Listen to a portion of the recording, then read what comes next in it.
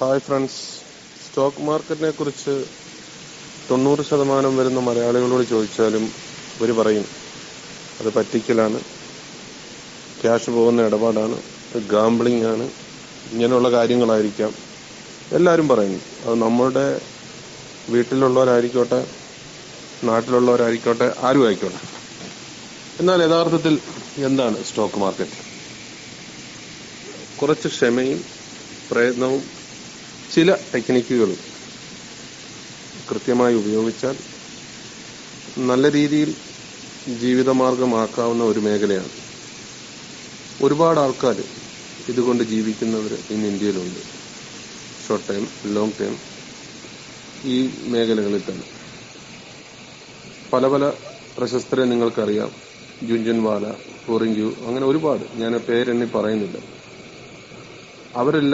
അവർക്കെല്ലാം അത് സമ്പാദിക്കാൻ സാധിച്ചു, പക്ഷെ നമുക്ക് സാധിച്ചില്ല. എന്നാൽ അവരുടെ കൂട്ട് നമ്മളാകണം എന്ന് ഞാൻ പറയുന്നില്ല. എന്നാൽ ഒരു ഉപജീവന മാർഗമായി നമ്മുടെ ജീവിത ചെലവും വീട്ടിലെ കാര്യങ്ങളും ഒരു ജോലിയിൽ നിന്ന് സമ്പാദിക്കുന്ന സമ്പത്ത് ഉണ്ടാക്കുവാൻ അതിൽ നിന്ന് സാധിക്കും എന്ന് തന്നെയാണ് ഇപ്പോഴും ഞാൻ ഉറച്ചു വിശ്വസിക്കുന്നത്. എന്താണ് യഥാർത്ഥത്തിൽ സംഭവിക്കുന്നത് സ്റ്റോക്ക് മാർക്കറ്റ്? നമ്മൾ സ്റ്റോക്ക് മാർക്കറ്റിൽ വന്നു കഴിയുമ്പോൾ നല്ല രീതിയിൽ ചില ഒരു ഫണ്ടമെന്റലോ ടെക്നിക്കലോ ഇല്ലാത്ത ചില സ്റ്റോക്കുകൾ ഒരു വൻ റൈഡ് നടക്കും. ഈ റൈഡ് നടക്കുന്ന സാധാരണ ഓപ്പറേറ്റേഴ്സ് എന്ന് പറയുന്ന ഒരു ടീമുകളുണ്ടെങ്കിലും അവരിത് വലിച്ച് കയറ്റിക്കൊണ്ട് പോകുന്ന പോക്കിൽ കഴിഞ്ഞ ആഴ്ച 10 രൂപ ഉണ്ടായിരുന്ന സ്റ്റോക്ക് ഈ ആഴ്ച 15 അടുത്ത ആഴ്ച 20, പിന്നെ 25, 30 ആ റേഞ്ചിലേക്ക് പോകുമ്പോൾ സ്വാഭാവികമായിട്ടും ആൾക്കാർ, നമ്മളെപ്പോലുള്ളവരാണ്, ഇത് ഒരു 50 രൂപ 55 രൂപ റേഞ്ച് വരുമ്പോൾ നമ്മളെപ്പോലുള്ളവർ കയറിപ്പറ്റുമല്ലോ. അതിൽ കയറിപ്പറ്റുന്നതോടുകൂടി ഈ സമയത്ത് തന്നെ ഇവര് നാനാ സൈഡിൽ നിന്നും ന്യൂസുകൾ ഇതിലേക്ക് ഇറക്കും. ഈ കമ്പനി, അമേരിക്കൻ കമ്പനി ഏറ്റെടുക്കാൻ പോവാ, അതുപോലെ തന്നെ ഇതിന്റെ ഒരു വലിയ ബിസിനസ് ഇവർക്കിപ്പോൾ അമേരിക്കയിൽ അല്ല ഇവിടെയോ എക്സ്പോർട്ട് ഓർഡർ കിട്ടി.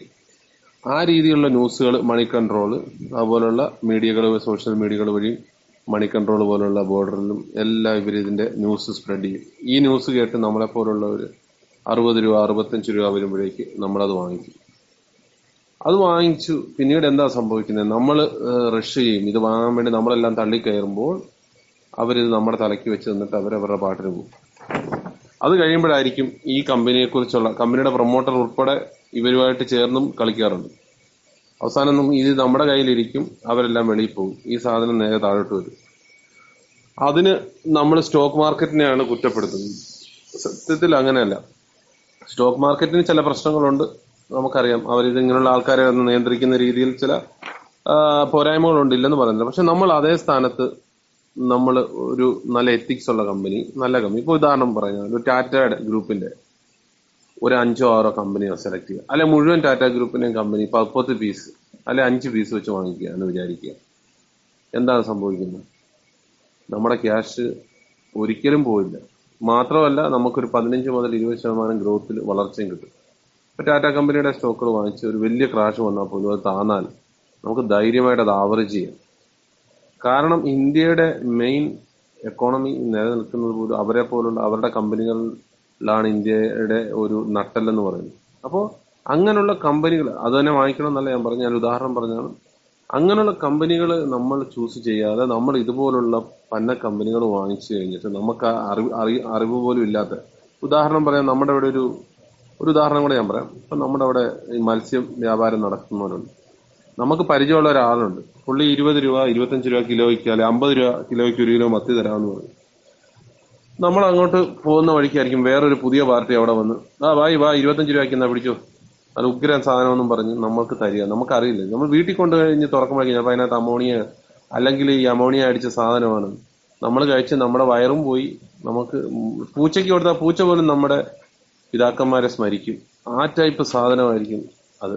അപ്പൊ നമ്മളവിടെ 25 രൂപ ലാഭിക്കാമെന്നും പറഞ്ഞ് പോയതാ.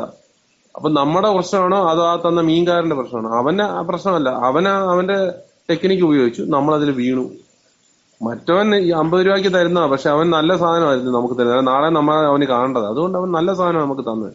പക്ഷെ ഇവന് നമ്മളെ കാണേണ്ട കാര്യമില്ല. ഇവൻ വേറെ വണ്ടിയും കൊണ്ട് വേറെ സ്ഥലത്തുനിന്ന് നമ്മുടെ ഇതിലെ കൂടെ പാസ് ചെയ്ത് പോയതാണ്.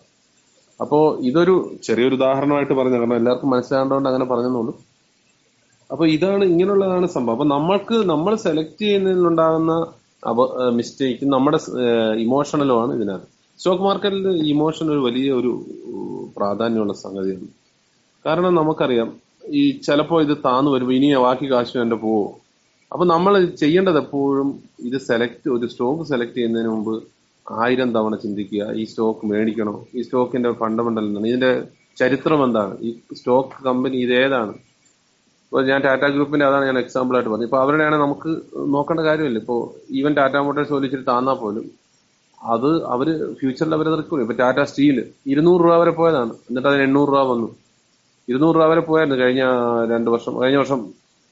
പിന്നെ അതുപോലെ തന്നെ ടാറ്റ സ്പോഞ്ച്, ടാറ്റ എൽസി, ഒരുപാട് ടാറ്റ ഗ്ലോബൽ ബീവറേജ്, അതൊക്കെ തന്നെയാണേലും അതിനൊരു അങ്ങനെയുള്ള കമ്പനികളുടെ ഒരു ഗുണം എന്ന് പറഞ്ഞാൽ അവരൊന്നും താഴേക്ക് പോയാലും അത് തിരിച്ചു കയറി വരും. കാരണം അവരുടെ കമ്പനിക്ക് അതിനുള്ള കപ്പാസിറ്റി ഉണ്ട്.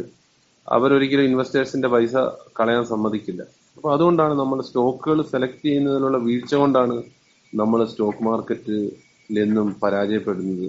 നമ്മുടെ സെലക്ഷന്റെ പ്രശ്നമാണ്. പിന്നെ ഇമോഷണൽ. ഇപ്പൊ ഞാൻ പറയാം, 2008 ആ ക്രാഷില് ലിവറേജ് എടുത്ത് ഒരുപാട് പേര് ഫ്യൂച്ചർ വാങ്ങിച്ചു. ആ ഫ്യൂച്ചർ വാങ്ങിച്ച ഇത് ഡൗൺലോക്ക് ആവാൻ തുടങ്ങിയപ്പോൾ അതിന് പൈസ അതിനകത്ത് പിന്നെ ഫണ്ടില്ലാതെ വന്നപ്പോൾ അത് ഓട്ടോ സ്ക്വയർ ഓഫ് ആയി. അപ്പൊ 5 ലക്ഷം 10 ലക്ഷം ഉള്ളവരുടെയൊക്കെ സീറോ ആയിപ്പോയി ഒരു 2 ദിവസം 3 ദിവസം കൊണ്ട്. അപ്പൊ അത് അങ്ങനെ നമ്മൾ ചെയ്തുകൊണ്ട് നമ്മൾ ചെയ്യുന്ന മിസ്റ്റേക്ക് കൊണ്ടാണ് ഈ പൈസ പോകുന്നത്, അല്ല സ്റ്റോക്ക് മാർക്കറ്റിന്റെ മിസ്റ്റേക്ക് അല്ല.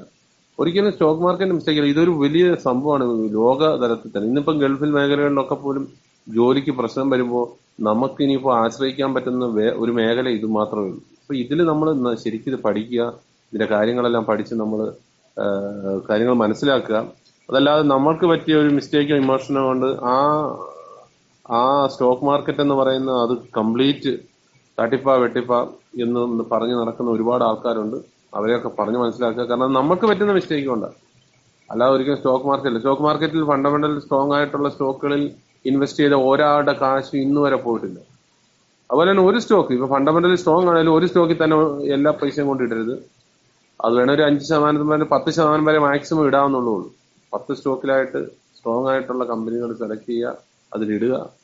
അപ്പം നിങ്ങൾക്ക് ഒരിക്കലും അത് പേടിക്കേണ്ട കാര്യമില്ല. വളരെ നല്ലൊരു റിട്ടേൺ നിങ്ങൾക്ക് കിട്ടും. Thank you very much.